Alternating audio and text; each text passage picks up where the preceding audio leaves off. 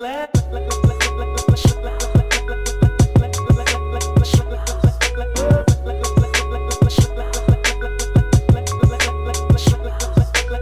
bygones be bygones, with bygones and spray. Tired of biting my tongue, I say what I gotta say. My sweetest dream was to live free with the Greetings from Kyiv, everyone. This is my first week back in Ukraine, and boy, the news cycle didn't wait for me to get settled in at all. Unless you all have been living under a rock the past few days, you've been following news out of Russia of a failed coup of the country's top military leadership. And while all of this was happening, Ukraine's top intel chief said Russia mined the Zaporizhia nuclear power plant and that there's a real chance they might blow it up. More on that shortly. I'm really excited about today's interview guest, Dina Urich. She works with Helping to Leave. It's an organization that supports Ukrainians escaping from Russian captivity. They have helped upwards of 20,000 people flee Russian occupied territories and mainland Russia. But first, let's get into this chaos that's happening in Russia. Wagner head Yevgeny Prigozhin staged a failed mutiny of Russia's top military leadership, namely Defense Minister Sergei Shoigu. Vladimir Putin vowed to make Prigozhin pay for his actions. He took over the strategic southern town of Rostov-on-Don for a day, demanding to meet Shoigu. This until a peace deal was struck that sent him to Belarus and pardoned him from criminal prosecution. Part of the deal sending Prigozhin to Belarus included the option for Wagner soldiers to be integrated into the Ministry of Defense, so long as they didn't take part in the attempted mutiny this weekend. This according to the New York Times.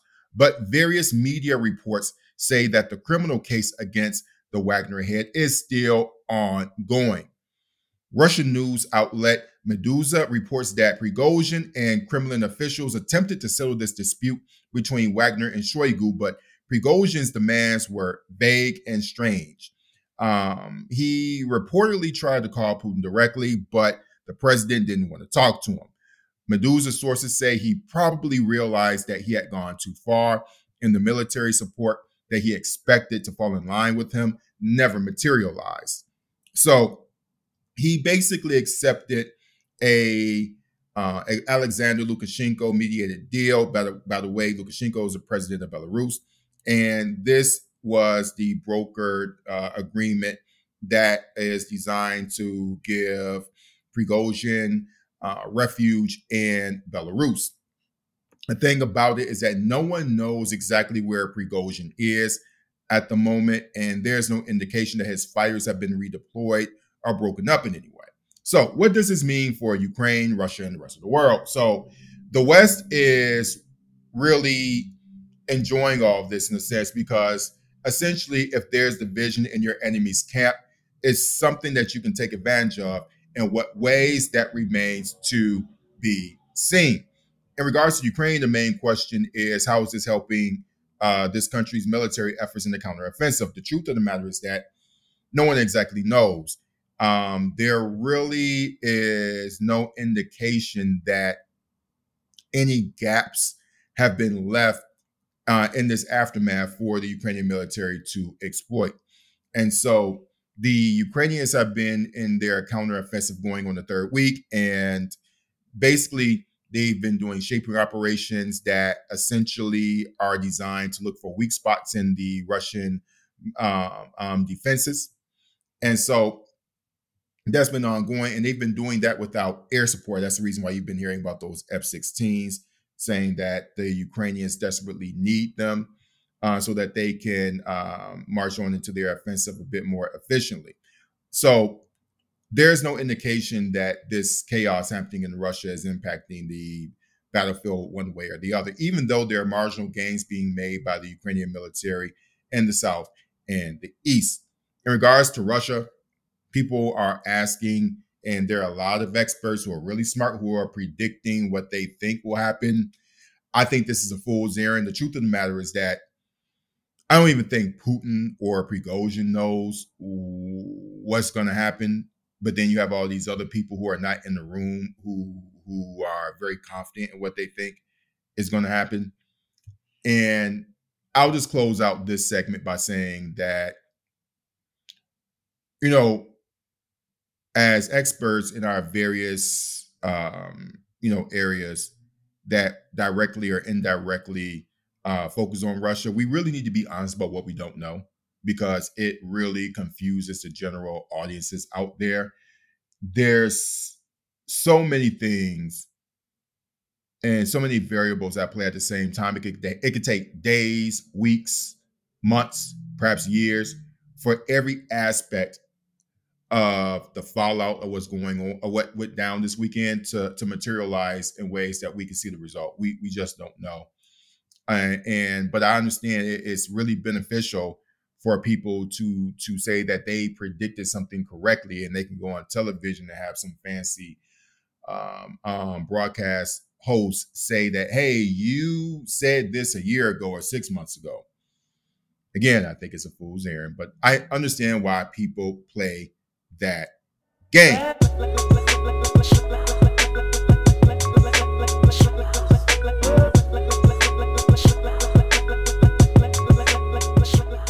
Moving on, let's get into some news out of Ukraine that's running under the radar, I think. So, Kirilo Budanov, the main Directorate Military Intelligence Chief, told the England-based publication The New Statesman that he is convinced that the Russians have crafted a plan to blow up the Zaporizhia nuclear power plant, and it's pretty much complete and approved. He said that the threat has never been as great as it is now. Budanov's interview comes a day after Ukrainian President Volodymyr Zelensky published a warning on social media saying that the threat that the power plant could be blown up by the Russians is very real. And here is what he had to say. Well, Chuck, if you put this in perspective, what we've seen is extraordinary. Think about it this way. 16 months ago, Russian forces were on the doorstep of Kyiv in Ukraine, believing they would take the capital in a matter of days and erase the country from the map as an independent country. Now, what we've seen is Russia having to defend Moscow, its capital, against mercenaries of its own making. So in and of itself, that's extraordinary. And in so doing, we've also seen rise to the surface profound questions about the very premises for this Russian aggression against Ukraine that Prigozhin surfaced very publicly, as well as a direct challenge to Putin's authority. So I think we've seen more cracks emerge in the Russian facade. It is too soon to tell exactly where they go and when they get there. But certainly we have all sorts of new questions that Putin is going to have to address in the weeks and months ahead. So, y'all, I'm going to read from the New Statesman's article some details that should really describe the stakes that's involved in what's going down. So, Budanov said that the cooling pond has, at the plant, by the way, has been mined by Russian troops. And without cooling, the nuclear reactors could melt in a period of between 10 hours and 14 days. He believes Russia will be able to raise the voltage in the power supply lines to the plant, bringing about a nuclear accident at the lower end of that time frame. And he said that the technical means could be used to speed up the catastrophe. And he also said that Russian troops have moved vehicles charged with explosives to 4 of the 6 power units. It's not clear if the International Atomic Energy Agency was granted access to these units during its visit on June 15th. I'm going to venture that they weren't given access. All right. So, in short, Budanov said that the plan has been approved. It's just a matter of carrying it out. And he said that it could be carried out in a matter of minutes. So, y'all, when I got this news, y'all, it's really interesting. I was heading to the club. You know, I got this on Sunday. So I headed to the club. Can't name the club, but it's a great club. Soldier sent me the message saying, yo, our unit just got this warning, and we were told to take care of ourselves, take all the proper precautions. And I was like, should I go back home and just call it a night? But in reality, no one's doing that here. I'm looking out my window right now. People are walking about. They're walking the dogs. They're going about their business. They're on their scooters.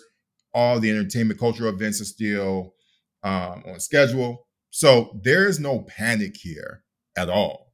The mood is quite chill, quite frankly.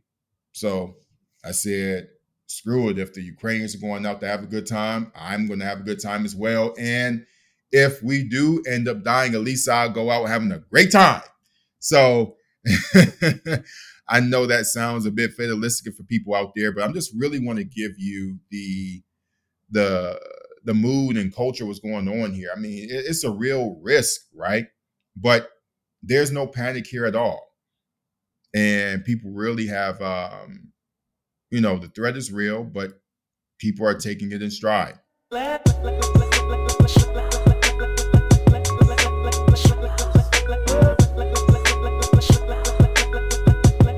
All right, next up, my feature interview with Dina Urich, head of Department of Temporarily Occupied and Unoccupied Territories and a board member at Helping to Leave. So I just want to explain how dope the work they do really is. Say you're a Ukrainian in Russian captivity and you want to leave. You can be a 5-year-old kid, 80-year-old granny, or someone with a serious disability. It really doesn't matter. All you or someone on your behalf has to do is reach out to Helping to Leave via their Telegram bot, and someone will respond to you in Russian, English, or Ukrainian.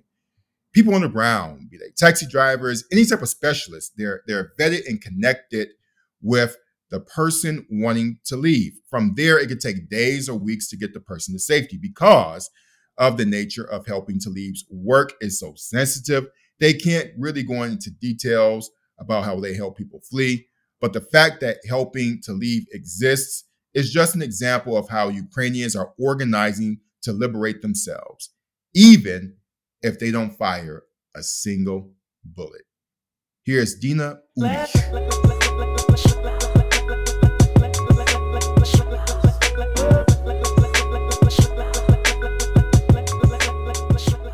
All right, so Dina, you are with Helping to Leave, and I learned about your organization through a shared friend, and just wanted you to explain to us about the work that you do and who you help.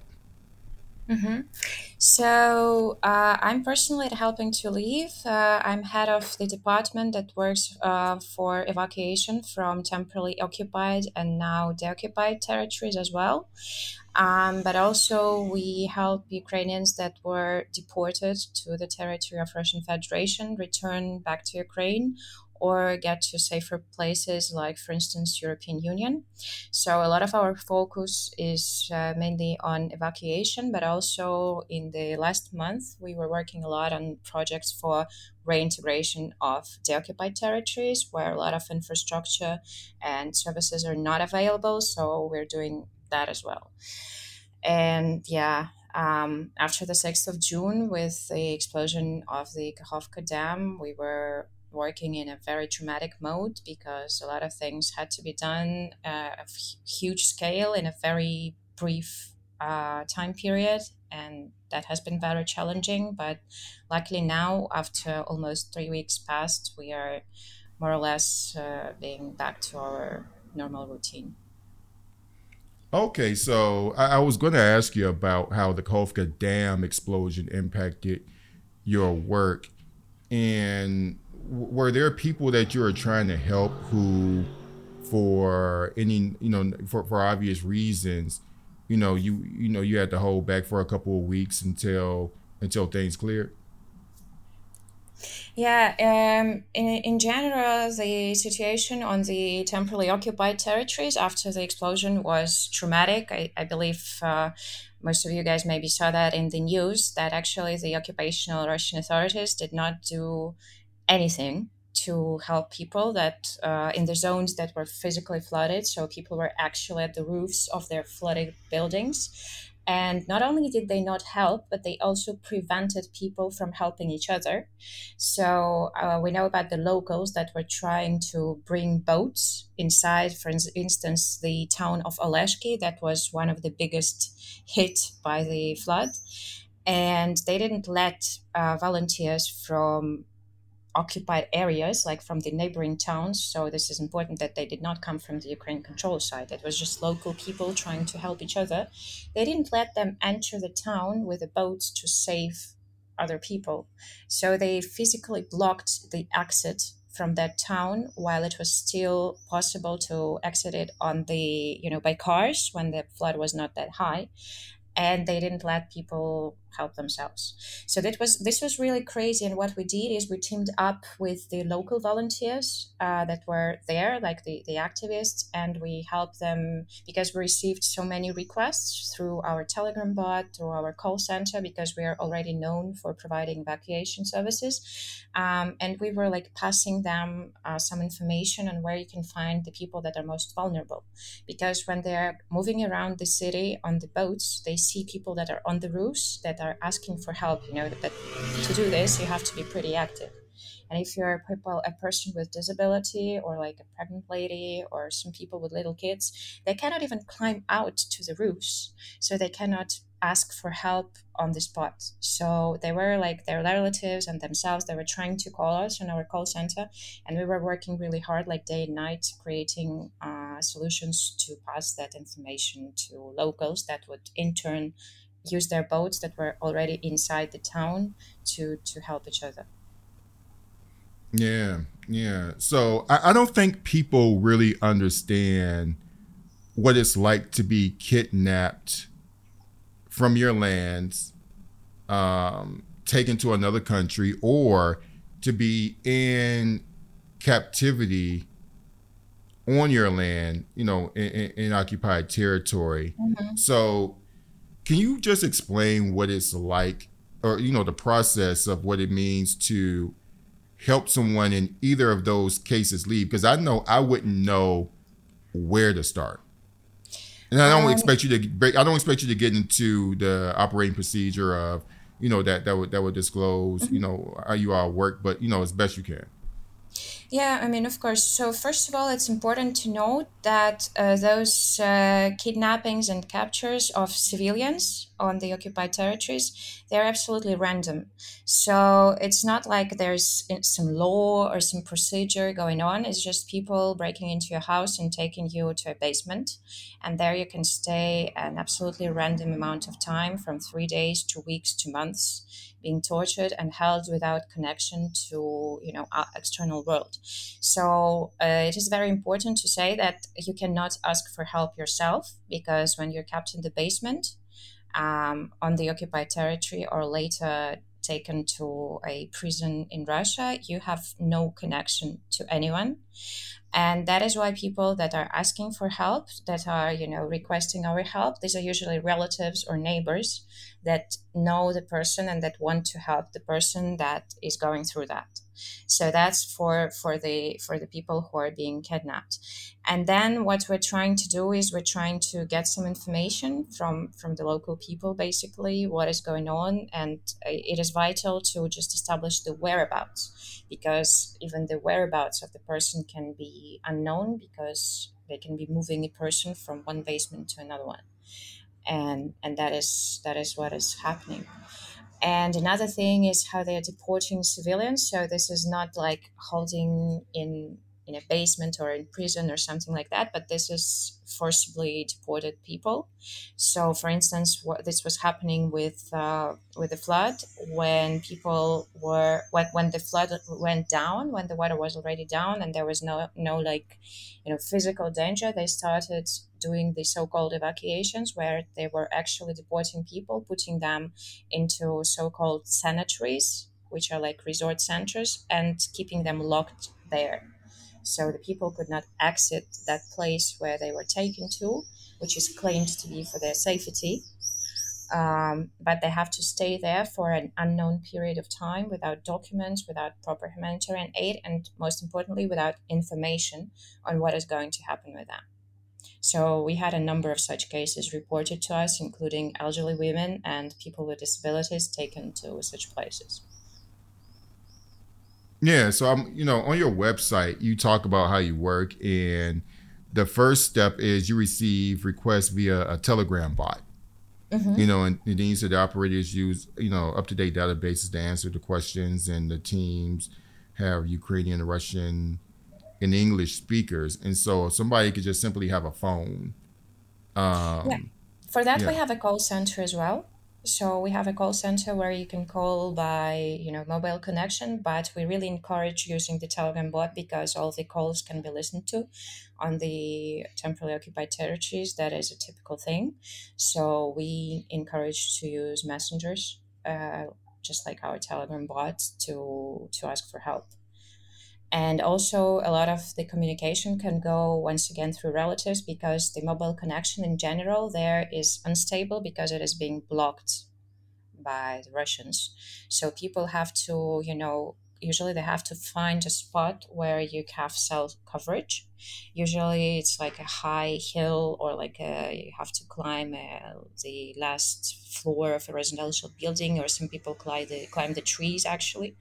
So what they do is they use those, couple of minutes time to call their relatives by, normal mobile connection to say, hey, I'm alive, I'm fine, and so on.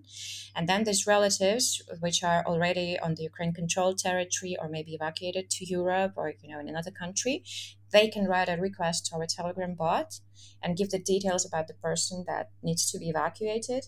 And then the thing is that you cannot call that person because if you call them, he's going to be out of coverage.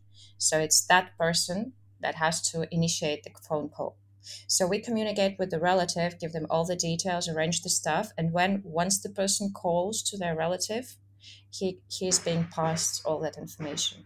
And also we have a widespread network of discrete drivers on those, volunteer drivers on those occupied territories that cooperate with us, and they call us in the same manner. So in discrete spots when they have the availability, when they're far from the occupied soldiers, they can connect us, and then we can give the addresses and pass the information on who has to be evacuated or who has to be, asked where they want to evacuate or not. Because sometimes, like a relative can ask for help, but they don't even know if that person is alive or not. So they say, like, for instance, I have an elderly grandma and I haven't spoken to her in 3 months. I have no clue. The last address that she was is this address. Could you please check and ask if she's alive, if she wants to evacuate, if she needs any help, and then we can again pass that information to our person on the ground to check. Yeah. And so this all sounds like a very perilous, it feels like it'd be a very terrifying experience because you have to navigate these very hostile Russian, occupiers, Mm-hmm.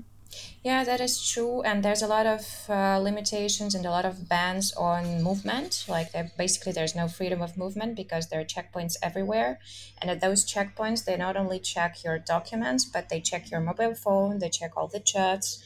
They can undress you and look for tattoos because they assume that some tattoos are related to the Ukrainian military and stuff like that. So people have to be very careful and they clear their phone like 1,000 times a day because they actually check like the last calls and they check the chats and stuff like that. And some those checkpoints are not like like a border from the occupied territories to Russia, because that's where the proper the full scale filtration is with the FSB. But in between the little towns, like if you want to go from a village to a neighboring village to a market or something, there can be like 3 checkpoints, and sometimes those checkpoints are installed inside one town, and people cannot use their cars and they have to walk around and so on, and everything is chaotic and everything is constantly changing because and that's one of the main limitations. So people are in constant fear because they don't know what's going to happen tomorrow. Yeah, and I'm just want to be clear. How many people have you all been able to help escape from occupied territories and from mainland Russia? So, from the occupied territories, we evacuated over 17,000 people. From Russian Federation, around 3,000 people since the beginning of the full-scale invasion. That's only for those territories. And of course, we also work on the occupied after liberation, but that's another story. Yeah, and so a lot of this is you're sneaking people out, and it just sounds like it requires a whole lot of trust, and it sounds like from people you vet them, but Mhm. also you don't necessarily know them completely. Am I reading this correctly? Yeah, the idea is that we never actually met those people that cooperate with us in the temporary occupied territories with those drivers, and people who are asking for help also never met us. So it's a whole like very discrete system which is based completely on trust. And this is again marvelous because I'm very admired on how Ukrainians help each other in these conditions, and how they cooperate. And this is happening all the time because, for instance, one of the hardest things that we have to do is to get kids to their parents because sometimes, for instance, a kid went to their grandma or their grandpa before the full scale invasion, and then the invasion started. So they're separated from their parents. The parents are stuck at the Ukraine controlled side, and they cannot enter the occupied territories because each person entering there is treated by the Russian like it's a big risk. Each person entering there could know something about the Ukrainian military, and this even now this possibility ceased to exist completely. This was possible until mid-December last year, but since then no one can enter. So no one can exit or enter occupation directly to Ukraine controlled territories. So anyway, those parents were sometimes they had a very distant, like I don't know, a mother of a brother, or or something like that, that is related to the Ukrainian military, which means that you're just a civilian, you have your kids there, but you cannot go because you will be kept taken to the basement. And here, there's like a semi legal procedure where the Russian authorities are requesting some powers of attorney for people who would be, accompanying those minors. And what we had to do is we had to ask other people, like other mothers with kids that are evacuating, whether they will be agreeing to, take another kid to take them back to their mother.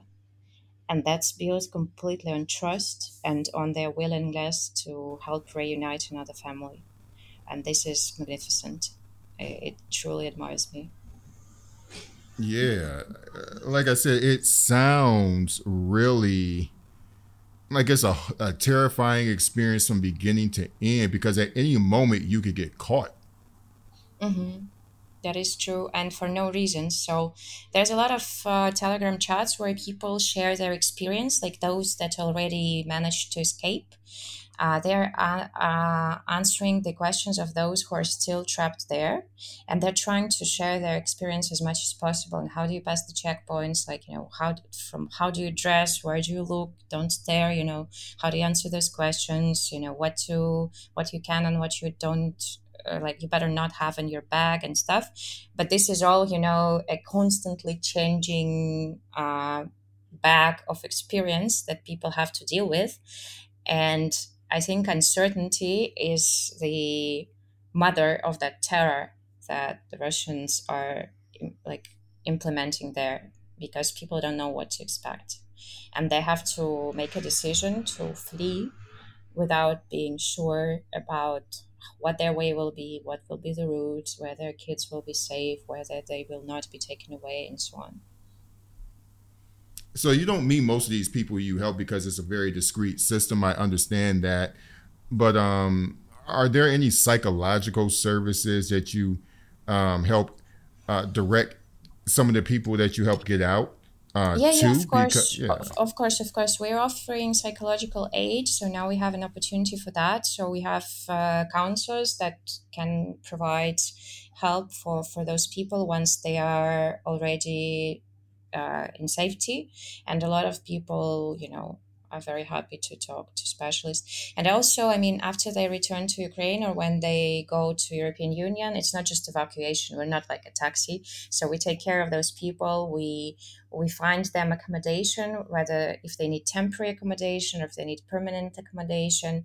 We help them in Ukraine. We help them get some cash assistance that they have the right to get from the government and from the international organizations, because in the occupied territories they're in the informational vacuum. They don't have any info. They don't know what they have the right to when they return. So we provide all that aid. We give them like contacts. Where do you go? How do you look for that?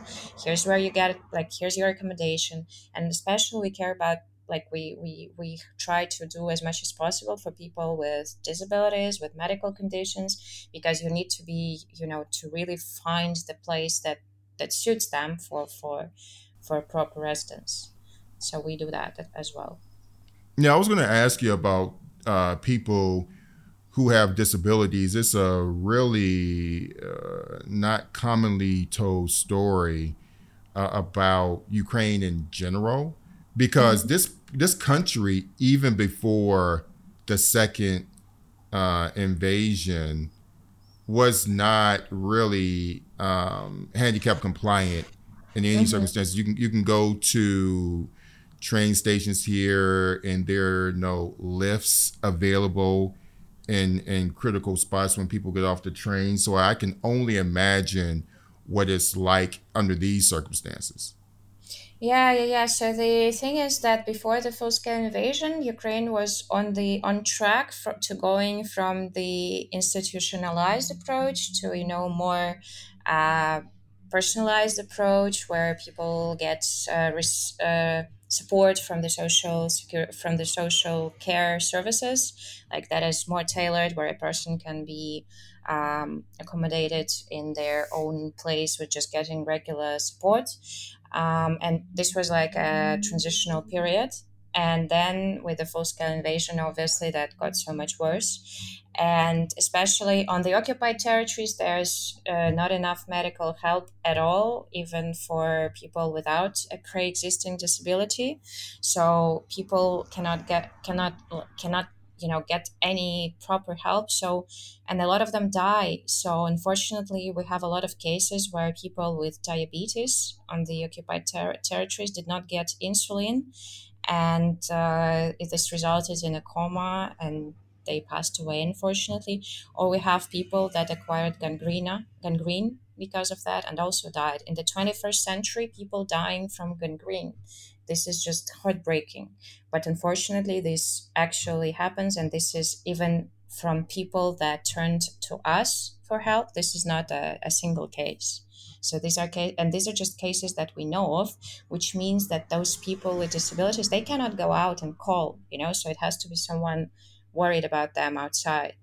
And how many of them are there without, any voice to be heard? So that's just devastating.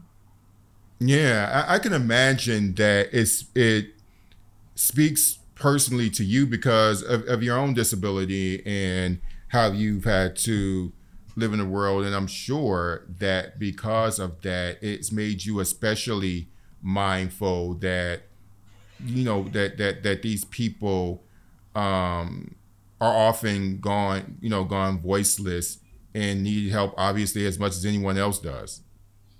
Yeah, I mean, that is true. My personal story, of course, helped me, and helped me to, be more involved and be more, like immersed in these problems, where how the environment has to be, more adapted towards people with different kinds of disability and so on. And it's just when we're getting those people out, it's always a win. It's always a success. Even each story when we manage to get a person that was stuck with their disability somewhere, like not leaving the apartment for a year and a half, with all kinds of secondary effects and secondary diseases. And then we managed to get them out, and we managed to look for proper medical help to be given to them. This kind of always reminds you what you're doing this for. So my last question to you is, I think it takes a particular type of person to do the type of work that you're doing. And I'm curious how you take care of yourself, because your full-time job is dealing with the toughest moments of people's lives. And how do you process that so that it doesn't depress you to the point where you as a human being are not able to be your full happy self? Yeah, that's a very important thing, and I always remind about it to my team, to our amazing colleagues. So we all have psychotherapists. We all have personal psychotherapists, and we have psychological support groups within our organization. And yeah, so I'm here just as a representative of a huge team that is working there, and these people are just amazing, devoting, like you said, your like all of your time to helping others in their hardest moments of life. And we have a certain climate where we try to support each other as much as possible. For instance, when somebody dies, in our case, like you're helping a person and you didn't manage, like you didn't find a timely response because it was not possible and the person dies. So we always share that moment. Like I'm asking the team to, like, you cannot keep it to yourself. You have to say, look, the person I was talking to died today. And then we all can share that pain and tell the person that you're not alone with that. It's all of us. So we are all there. And when a person is evacuated and the relatives send us the happy pictures of, I don't know, a granddaughter and a grandma, hugging the first time after a year and a half. They send us those pictures and we share those pictures in the group chats with all the team, because we have to share that. We have to remember what we're doing this for. So there's a lot of cooperation, there is a lot of mutual support, there's a lot of empathy towards one another, and that's how you manage. So I would like to take this moment to thank my amazing team, because, they're the ones that you can wake up in the morning for. Yeah, I'm really happy that we are closing out on this note, because at the end of the day, you try to help as many people as you can. And it's clear that some of those, you can't help everyone, unfortunately, but I'm happy that you do have a process in place that self-care.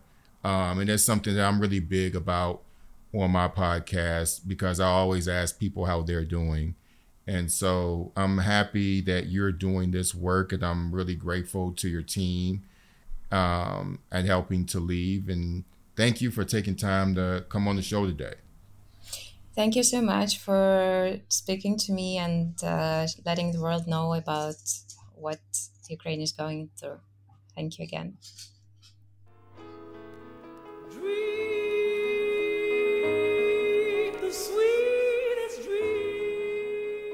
Thank you all for tuning in to this week's episode of Black Diplomats.